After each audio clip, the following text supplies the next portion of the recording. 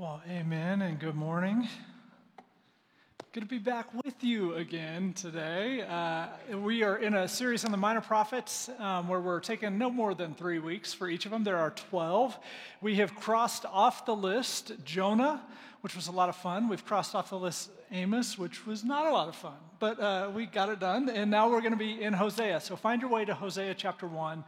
If you know anything about the book of Hosea, you probably know that it is about the relationship or the marriage between the prophet of God, Hosea, and a woman named Gomer. Here's what I want us to understand from the first moment of this series.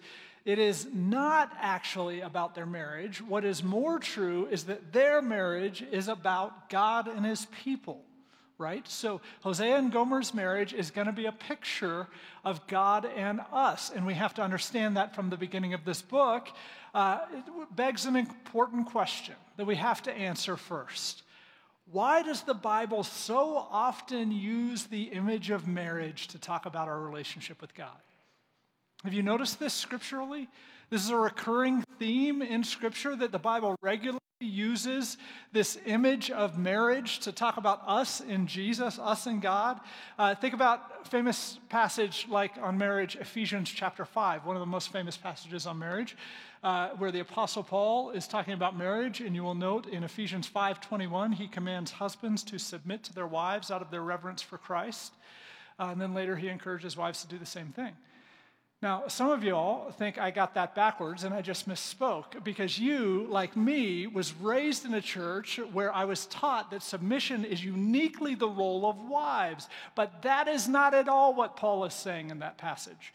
I'm really passionate about that passage and about interpreting it correctly. So what we've done is we have posted a bonus content video all about Ephesians 5 and submission in marriage and who has to submit to whom in marriage. So it's online right now wherever you watch Pulpit Rock stuff. So check it out if you're at all curious about what Paul actually says in that passage, because it's not at all what we maybe commonly would understand. The truth of what Paul says, hey, did I get a woo? All right. The truth of what Paul says is that marriage is this relationship of mutuality and caretaking and mutual submission and intimate oneness, and it is not at all a relationship of power and control like we sometimes treat it. And then at the end of that chapter, he's talked all about the stuff in marriage, and he ends it by saying, all this is a mystery, meaning like oneness in marriage and mutuality and mutual submission and love. All of that is a mystery, but I'm talking about Jesus in the church. And so he says all this stuff on marriage is really not about marriage. It's actually about how Jesus loves us and how we are to love him in return. So that is all over the scriptures, that marriage is somehow about God and us. Why is that? Why is that the metaphor that is so frequently used? We have to understand that if we're going to understand what's happening in the book of Hosea. And I think to understand that metaphor, we have to understand why God put that tree in the Garden of Eden. You know that tree, like the one where he's like, hey, don't eat this tree, you'll die. And he puts it right in the middle of the garden. Why did he do that? Bear with me. I'm going to connect a whole bunch of themes in a short amount of time here.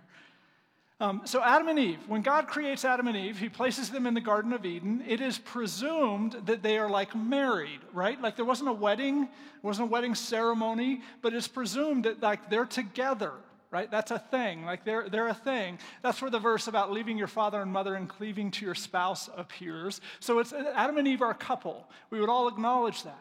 So before sin enters the world, there is marriage, there is love, there is sex. That's going to be really relevant next week. We're going to come back and we're going to have to talk a whole lot about sex. I'm sorry ahead of time, but it's going to be worth it. We're going to talk about some really important things. If you're going to miss it, like I know, like the women's retreat is this next weekend, right? So there's going to be all sorts of women who miss it. Catch up online because it's really important. But I digress. Back to Adam and Eve. So Adam and Eve, they're in the garden, they're in love with each other, and into this love story, God places a tree, and he says, don't eat anything from that tree or you're going to die. Hindsight is 2020. It feels like a mistake, doesn't it? Like, was there, like, I don't know how God, like, planned it. Is there, like, a brainstorming meeting in heaven where he's like, here's an idea. What if we put a tree in the garden that kills them? And the angels are like, well, that's a horrible idea, but he's God. You're not going to disagree with God. Why did he do that? It goes back to something that we've been talking about this entire series, that we have to understand if we're really going to get the tone and the emotional energy of the prophets. And it is this idea that God has a dream for us and for him. It is this dream that we were created for as humans. It is the dream that we all deeply long for, whether we know it or not. It's what he says in Exodus 19. He says, listen, out of all the nations, you will be my treasured possession. And though the whole earth belongs to me, you will be for me this kingdom of priests, a holy nation. He says, that's what I'm longing for. There's all of you and all of me. It's this relationship with him of love and intimacy, relationship with one another of love and intimacy, and all of us together and all of him together, healthy dependence on him, interdependence in a healthy way with one another. That dream of God is not at all about control or fear. Those things are incompatible because that dream is about voluntary love. That is what the dream of God is about. And so this idea that God would threaten us into obeying is totally incompatible with the dream of God. Or the idea that God would control us like we didn't have a choice, like we're robots, totally incompatible with the dream of God. The dream of God is this intimate, voluntary love with his people. So the tree is put in the middle of the Garden of Eden. It's more than just a tree. It was the option to not choose God. And if we as humans didn't have that option, then it would never truly be voluntary love. And so as risky as it was to put that tree in the garden, had he not put that tree in the garden, then the dream of God could have never come to fruition. That he would love us and that we, from our hearts, would love him. Because we would have never had a choice. That brings us back to the issue of marriage. Is marriage about behavior or heart? Think about that. Is marriage about doing all the right behaviors, or is it about having your heart in the right place? Give you an example. If my wife, if she comes home to me one day and says, listen, you know what makes me feel loved? Buying me flowers. That makes me feel loved. I'm like, okay, fine. So I go to the store every day and I buy some flowers and I come home and I say, here's your stupid flowers. Hope you're happy. Boom, yeah. Is she going to feel loved by that? No. Even though I'm doing the right behavior, my heart is clearly not in it. Now, the reverse is also true, right? If I come home every day and I say, Becky, I was thinking about buying you flowers today, and I did not buy you flowers. I have never bought you flowers. I've never bought you flowers, but I think about it all the time, and it's the thought that counts, isn't it? My heart's in the right place. Is she going to feel loved by that? No. Because in our most intimate relationship, it's not one or the other, but it's the merging of these two. It's about having a loving heart towards your spouse and the behaviors that back it up and match the heart. That is why marriage is such a perfect image of our relationship with God, because we know God loves us this way. He loves us from his heart. He cares deeply about us. He thinks about us. But also, he sacrificed everything for us. He died on a cross for us. And so it's the merging of the heart and the behaviors with us. And what he wants from us is that we would love him in the same way. That we would love him from our heart voluntarily, but that also we would love him with our actions. And so marriage doesn't work without both, and our relationship with God doesn't work without both. The relationship that God ultimately wants with you and I is not one that is fearful or dutiful or obligatory. That's why he put the tree in the Garden of Eden, because it was more than just the behavior. It had to be voluntary. But also the reverse is true. That's why Jesus quotes the prophet Isaiah when he looks at the Pharisees and he says, these people honor me with their heart or with their lips, but their hearts are far from me. He's saying you're doing all the behaviors, but your heart's not in it, so it doesn't matter. Because it is like your most intimate relationship. The two have to go together, just like it does in marriage. So, God wants his people to think of their relationship with him with that level of intimacy. God wants us to love him like the love that spouses would have for each other in a healthy marriage. That's what he's after. God doesn't just want our behavior, he wants our hearts too. That's central to his dream. Now let's look at Hosea. Hosea is a book written in a time when the people's hearts and behavior were far from God, right? So they were, in both categories, missing it. The relationship between God and his people was so deeply broken at this time. He wanted them to see just how much he longed for them as his people. So they'd maybe return to his love. And so to illustrate that, he goes to the prophet Hosea, and he asks Hosea to step into a very dysfunctional, one-sided marriage. And this marriage, it does two things. One, the less important thing, is it describes what God often gets from us, which is far less than the voluntary love that he so deeply desires. But the more important thing it does is it describes for us what we often get from God, or what we always get from God, which is this never-failing, faithful love in the face of all of our struggles. That's what we get from God, and is the most powerful force in the universe. So, Hosea chapter 1, verse 1. Here's what it says. The word of the Lord that came to Hosea, son of Beeri, during the reigns of Uzziah, Jotham, Ahaz, Hezekiah, kings of Judah. So those are the kings of the southern kingdom during that same time, and during the reign of Jeroboam, son of Jehoash, king of Israel. So Hosea historically comes after Jonah and Amos, both wrote during the time of Jeroboam. He is a prophet mostly to the northern kingdom, but a little bit to everybody. He does his work immediately prior to the moment when Assyria is going to sweep in and just wipe out the northern kingdom. And so the end is coming, and God is beginning to explain to these people, hey, here's the problem. Here's what has been happening. So to illustrate what has happened, here's what he asks. Verse 2. When the Lord began to speak through Hosea, the Lord said to him, go marry a promiscuous woman and have children with her. For like an adulterous wife, this land is guilty of unfaithfulness to the Lord. All right, let's unpack that a little bit. This is probably worth noting. From the beginning of time, there has been a sexual double standard between men and women. So women who have a lot of sex are called promiscuous in a whole host of other words that are far more derogatory and meant to dehumanize women. Men who have a lot of sex are often given a pass. They're just boys being boys, right? And so with that backdrop of the cultures that we have all lived in, you read this, God's saying, go marry a promiscuous woman, and it's like, oh, I'm a little uncomfortable that our God is calling her this name. If you feel that too, it's okay. What I want to assure you is this. God has no such double standard. That is not actually what's happening here. That double standard is a human invention. God, on the other hand, God is a big fan of sexual fidelity. He is for it, and he does not give anyone a pass on sexual fidelity, least of all men. And he's not just picking on this woman, he's pointing something out. But to prove it, that he doesn't have this double standard, turn over just a couple pages to Hosea chapter 4, verse 14. Here's God speaking, and he points this out. He says, I will not punish your daughters when they turn to prostitution, your daughters-in-law when they commit adultery, because the men themselves consort with harlots and sacrifice with shrine prostitutes. A people without understanding will come to ruin. So God says, I'm not going to punish these girls because look at these boys. They're doing the exact same thing. And none of you understand what is happening here with the sexual problems that you're having.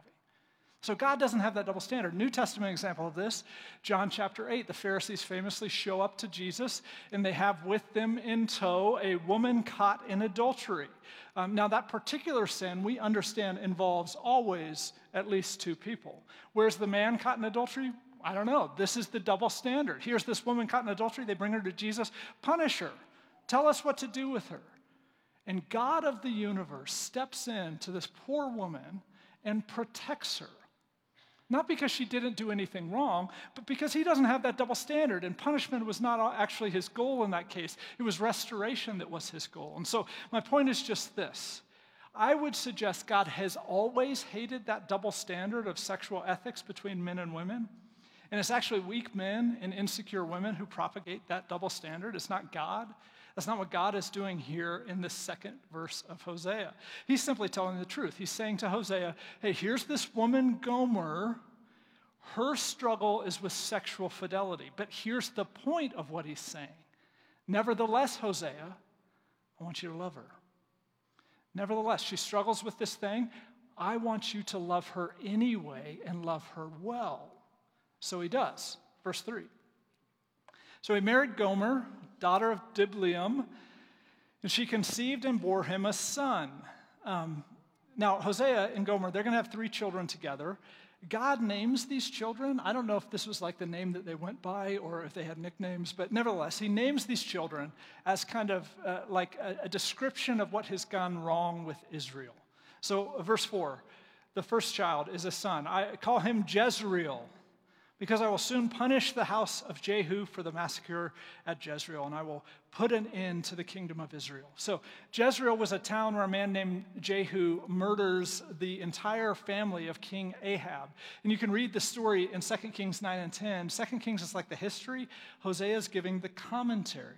The commentary is God wasn't super pleased with that. So then they have another child, a daughter. God says this, call her Lo Ruhamah, which means not loved. For I will no longer show love to Israel, that I should at all forgive them. Yet I will show love to Judah and will save them, not by bow, sword, or battle, or by horses or horsemen, but I, the Lord their God, will save them. I suspect if you're a little girl, growing up with the name not loved is pretty tough. I hope, this is not the point of the thing, but I hope, I'm like, please tell me they gave her a nickname or something else that they'd call her by, because that's a tough one. The point God is saying here is, so I'm going to spare the southern kingdom, but the northern kingdom I am totally removing my presence from. It's as if I don't even love them. They are on their own. Then they have another son. God says, call him Lo-Ami, which means not my people. For you are not my people, and I am not your God. There's something heartbreaking in those words, especially if you remember what we've been reading, Exodus 19, where God says, out of all the nations, you will be for me a treasured possession, my people. That dream that God had, that longing of God's heart is gone. Now, we need to remember these names because they're going to be relevant here in just a minute, but the point that God is making with these names is that this relationship is forever broken. It is forever gone. It's been catastrophically broken. And through Hosea, God is basically giving them the explanation as to why. Turn over to chapter 2. Chapter 2, he describes some things that have happened, and he describes it in such an interesting way. Look at verse 8. He says, she has not acknowledged, and the she is Israel, we understand in that, so he's talking about this nation. She has not acknowledged that I was the one who gave her the grain, the new wine and oil, who lavished on her the silver and gold, which they used for Baal. So God says, in my faithfulness, because I loved them, I gave these people so much. And they took what I have given them and they used it to worship Baal. Now, Baal is a Canaanite fertility god. The name Baal actually just means, in Hebrew, it means master. And God says, listen, because of this idolatry where I gave you stuff and you used it in the worship, you made this false god your master. Verse 9, therefore, I'll take away my grain when it ripens, and my new wine when it's ready. I'll take back my wool and my linen intended to cover her naked body. So now I will expose her lewdness before the eyes of her lover. No one will take her out of my hands. I will stop all her celebrations, her yearly festivals, her new moons, her Sabbath days, all her appointed festivals. I will ruin her vines and her fig trees, which she said were her pay from her lovers. I'll make them a thicket, and wild animals will devour them. I'll punish her for the days she burned incense to the Baal. She decked herself with rings and jewelry and went after her lovers, but me she forgot, declares the Lord. So he's saying, I'm going to take back. I've given her so much, I'm going to take it all back. And I don't this is intense language of desire and longing and betrayal. It is romantic betrayal, is what he's describing. It's as if he's like, listen, I bought you flowers every day, and you took the flowers that I gave to you, and you gave them to another man. And so because of that, I'm going to take those flowers back. You're going to be on your own for a while. And he's showing us God is this intense longing and desire that he has for his people. And he's also letting us get a glimpse of the pain in his heart, the betrayal that he feels when we reject him. Does it make you uncomfortable hearing God talk this way? It makes me a little uncomfortable. This is very, romantic language and romantic betrayal. The all-powerful God feeling this way, this much pain from us. I'm uncomfortable with that. But the thing about voluntary love is it's voluntary, right? God doesn't have to love us.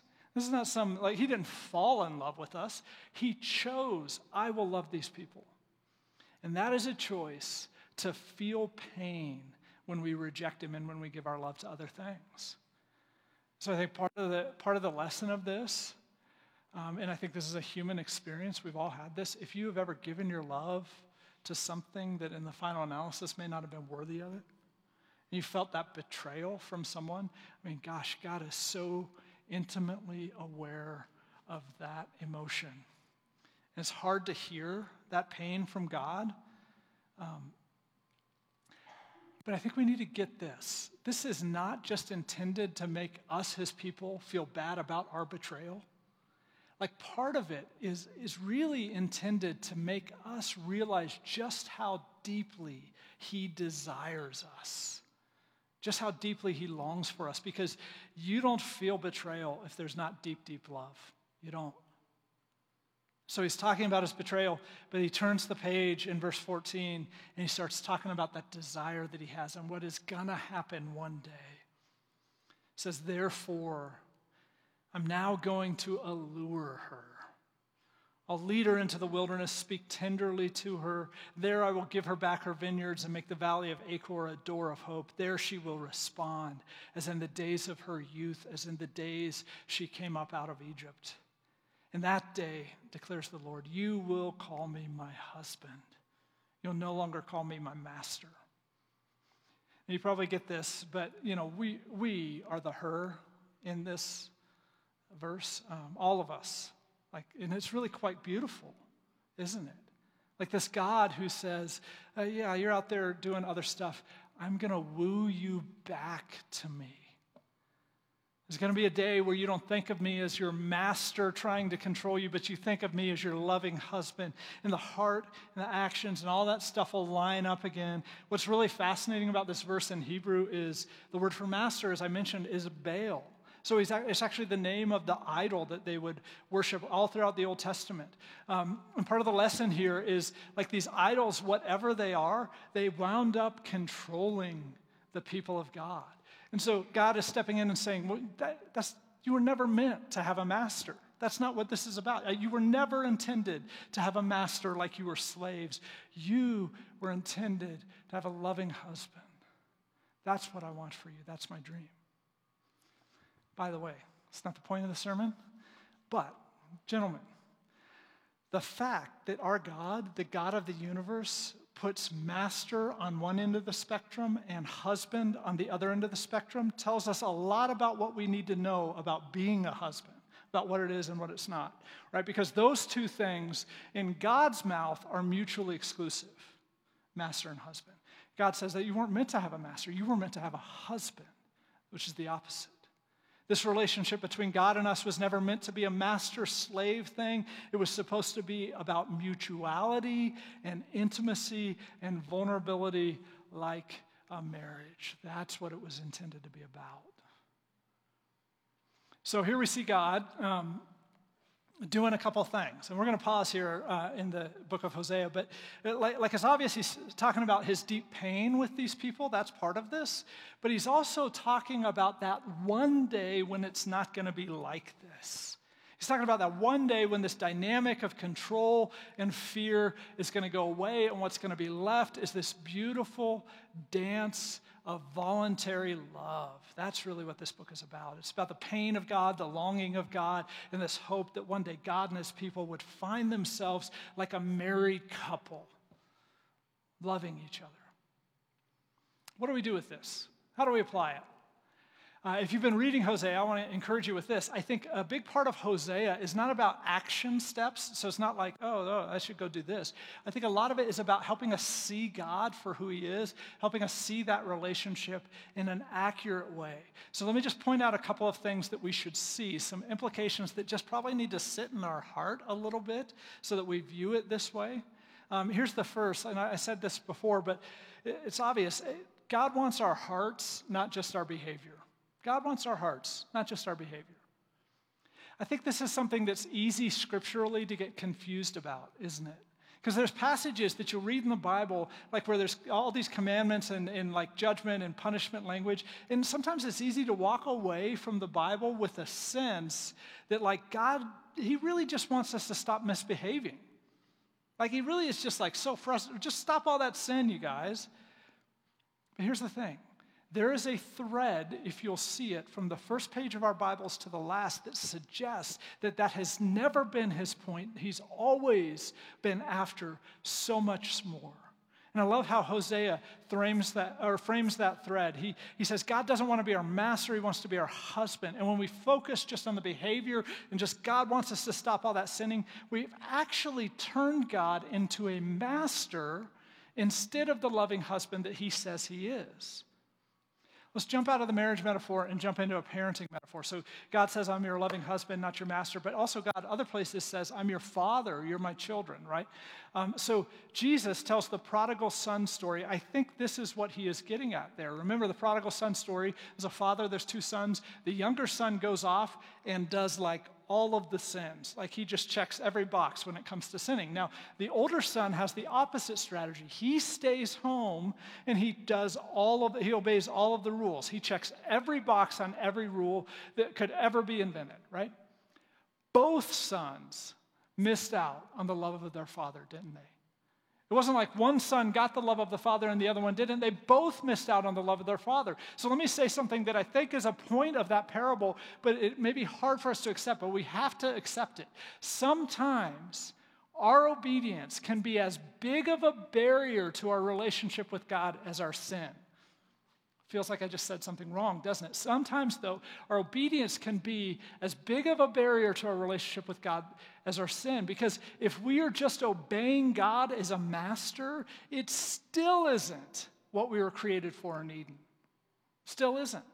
That's the story of the older brother, obeying his father like he was a master, and that wasn't what his father wanted. Now, obviously, I'll say this caveat.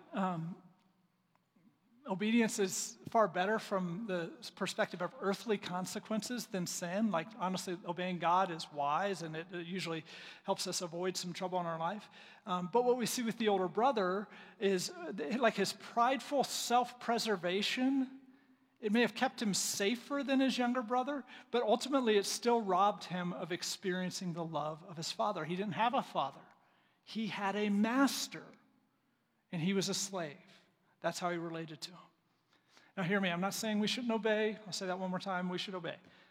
I'm just suggesting we shouldn't make the mistake of thinking obedience is the point, because it's not. It never was. Love is the point. Intimacy with God, that is the point. That is what has always been the point. And I think this is the reality of this parable, and really of what Hosea is saying, is our obedience is either going to be a byproduct of our love for God, or it's going to be an idol that we worship instead of God. And I don't see a lot of middle ground between those two.